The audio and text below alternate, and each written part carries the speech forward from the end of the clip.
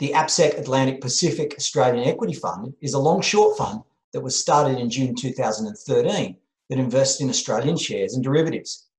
The last 12 months has been an interesting time for Australian long-short managers, with a number of funds failing to soften the impact of the market fall in February and March. For the 22 open Australian long-short managers on the AFM database, the variance of return between best and worst over the last 12 months was plus 22% to over minus 22%. The Atlantic Pacific Australian Equity Fund was one of the best performers over the period, returning 21.8% for the 12 months to the end of August 2020. But looking deeper into the AFM database, we can start to see where the fund's performance has been generated. The fund has had a negative down capture ratio for the past 4 years, meaning it's generated positive returns when the market was negative. This lack of correlation to the market is further highlighted by comparing drawdowns versus the market, with the fund doing exceptionally well in the large drawdowns of 2016, 2018, and of course more recently in 2020. With an uncertain future for markets, many investors are looking for uncorrelated investments for their portfolios. Today I'm joined by Nicholas Bryan from APSEC to talk about their fund. Nicholas, thanks for joining me. No worries. Thank you very much, Damon. The fund has performed very well through the volatility of February and March. Can you give us some insight into how the fund was positioned at the start of the year and how you generated such strong outperformance? Yeah, sure. I guess we sort of entered the year with a backdrop of relatively high valuations.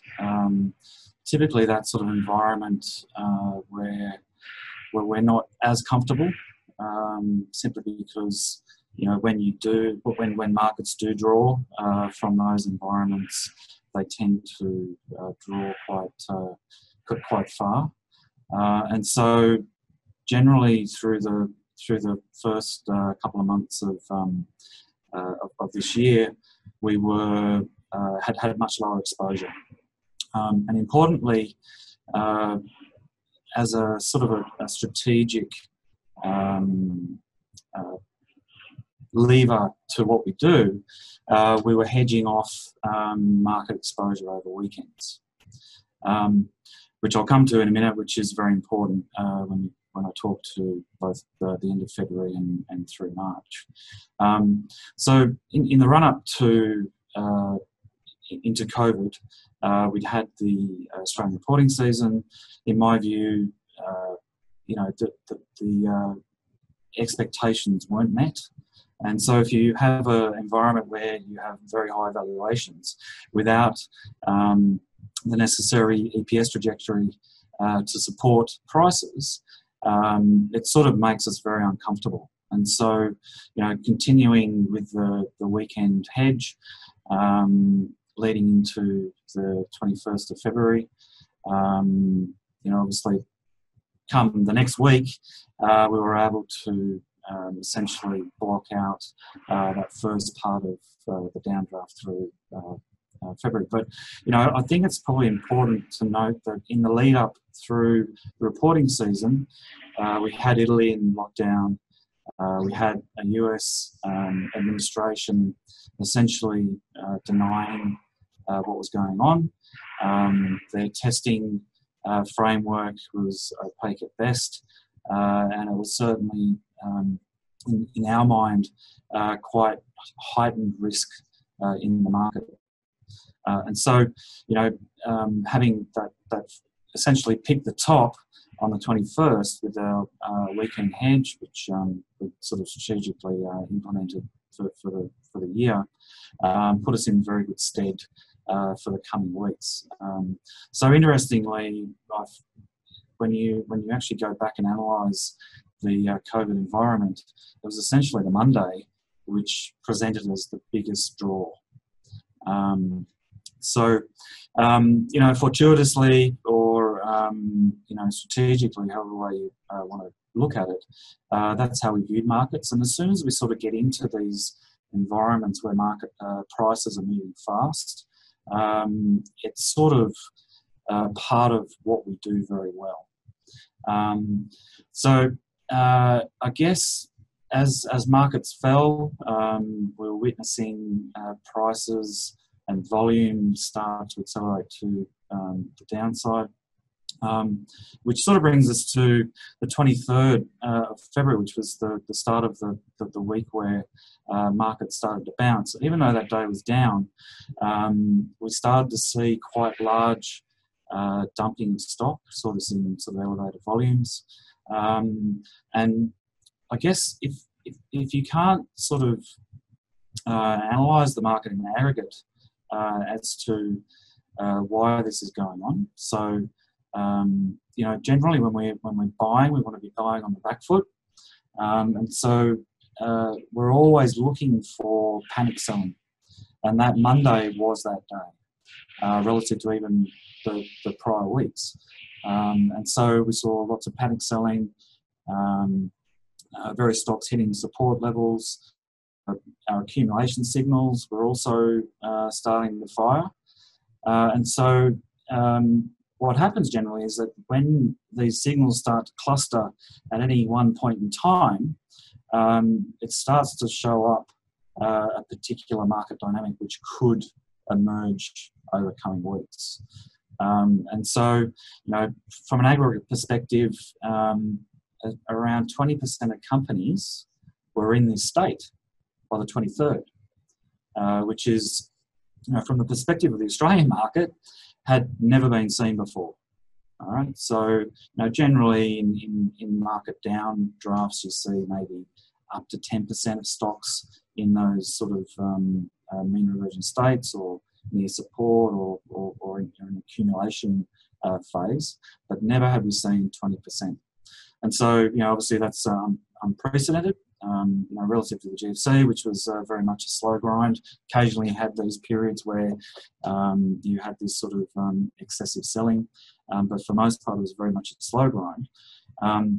But having that insight to understand the dynamic of the market and this extreme that we're seeing led us to finally lift our hedge. What happens when prices do fall so fast, so quickly? They then, on the reverse side, behave like a rubber band. And so if you pick that day or 2 days, 3 days, in this case, in particular the first two days of that rebound, you capture this enormous amount of alpha. So, you know, for example, Aristocrat was one of those stocks that had been belted. You know, the classic COVID stock where you know, the basis for them earning revenues is people congregating, whether it's around a table or around a poking machine. But even so, at some point these stocks become so oversold that they bounce. And so in the case of Aristocrat, from the 24th to the 25th, bounced 30%. We were lucky enough to buy into that stock on the 24th. So in that sense, you know, because we sort of had this ability to analyse and aggregate the market, knowing what would happen in these severely oversold states, we then started to deploy capital. It's not so much when we deploy capital in those extreme states, because we're always sort of cognizant of the past volatility, that we don't want to be hit on the downside, so just in case markets fail. And so we essentially deployed very little capital. In hindsight, not the best decision, but I guess from the point of view of where we were at that point, that is, we're already making money, market down 30% odd. Deploying a little bit of capital enabled us to pick up these sort of really extreme alpha contributions to the portfolio. And then the rest of March sort of extended, and then through April, May as well. And, you know, the performance, as I noted earlier, has been exceptional, but you also had similar avoiding drawdowns in 2016 and 2018. What's unique about your process that you think helps you get through these sorts of situations? Yeah, I guess it, in some respects, comes back to the philosophy of what we're trying to do. It's certainly the case that the strategy is unique in the sense that the outcomes that we've crafted are not seen anywhere else in the Australian market, and I guess we're all proud of that. But you know, at the end of the day, over the long term, we want to be able to beat the market, whether it's via stock selection or market positioning. So in the early days of the fund, where you know valuations were reasonable, and where markets and economies were reflating at that point in time, so this is sort of 2013, 2015, you know, we did quite well. Then we sort of went through this excessive valuation period, sort of amplified by low bond rates, where we sort of started to underperform. But it was sort of a deliberate way of managing money, because we find excessive valuations quite, you know, like the likelihood of fat tail in those environments is quite high. But then again, you know, as you highlight, the periods where we go through distressed environments, you know, we come into our own due to the experience of managing these sort of major downturns. Whether it's, you know, us putting on our trading hats or being able to interpret the macro environment better than others. I guess at the end of the day, the philosophy internally is that, you know, if we do foresee a market sell down, you know, over 2%, then internally we think we must beat the market. All right. So, you know, it's all well and good to be a long-only manager and buy good companies, which we do quite well as well. But when environments become distressed, if you have the tools to manage that risk, then why not? So that's what we do. So, you know, in terms of the track record since inception, there's been, I think, 18 occasions where the market's been down 2%. On 17 occasions, we've outperformed. So, I guess in sort of a broad summary, if we focus on the upside, where the risk reward is favourable, so where valuations are appealing, and we manage the downside, we're actually able to craft some very attractive return profiles relative to everyone else. So it's not so much about beating the market, which is always a good thing, and we certainly strive to do that over the long term. We also focus on volatility. All right, so you know, we went through this approval process with Zenith recently. Recently got approved. They bucketed us into a certain component of the hedge fund space in Australia. But if you actually review our returns across pretty much all long-short funds, not one showed a near zero correlation with the market. So probably from our point of view, that's actually quite a powerful indicator of our capability, in the sense that, you know, over the long run, we have very little correlation with the market. We beat the market, but we also deliberately attempt to reduce volatility.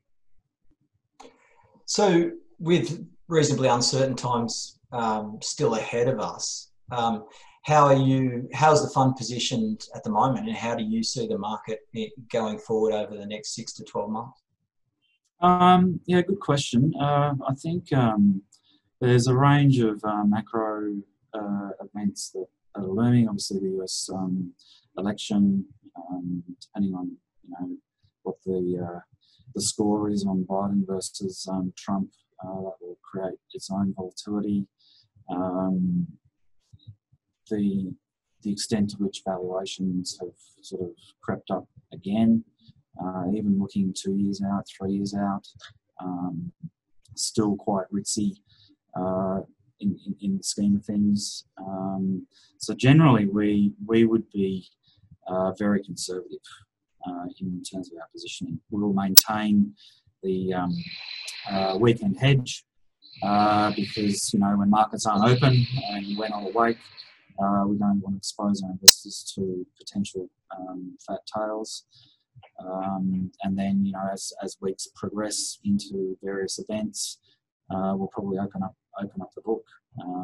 But, you know, there's a few individual stocks that may also provide some alpha to the portfolio. But yeah, generally we're sort of bottom pickers. And I guess in sort of the current environment, you have to be quite patient.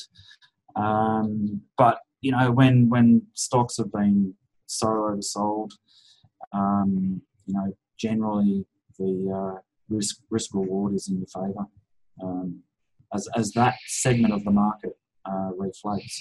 Generally not in tech. You know, the valuations are extreme. And yeah, that won't be driving our returns, other than maybe relative returns.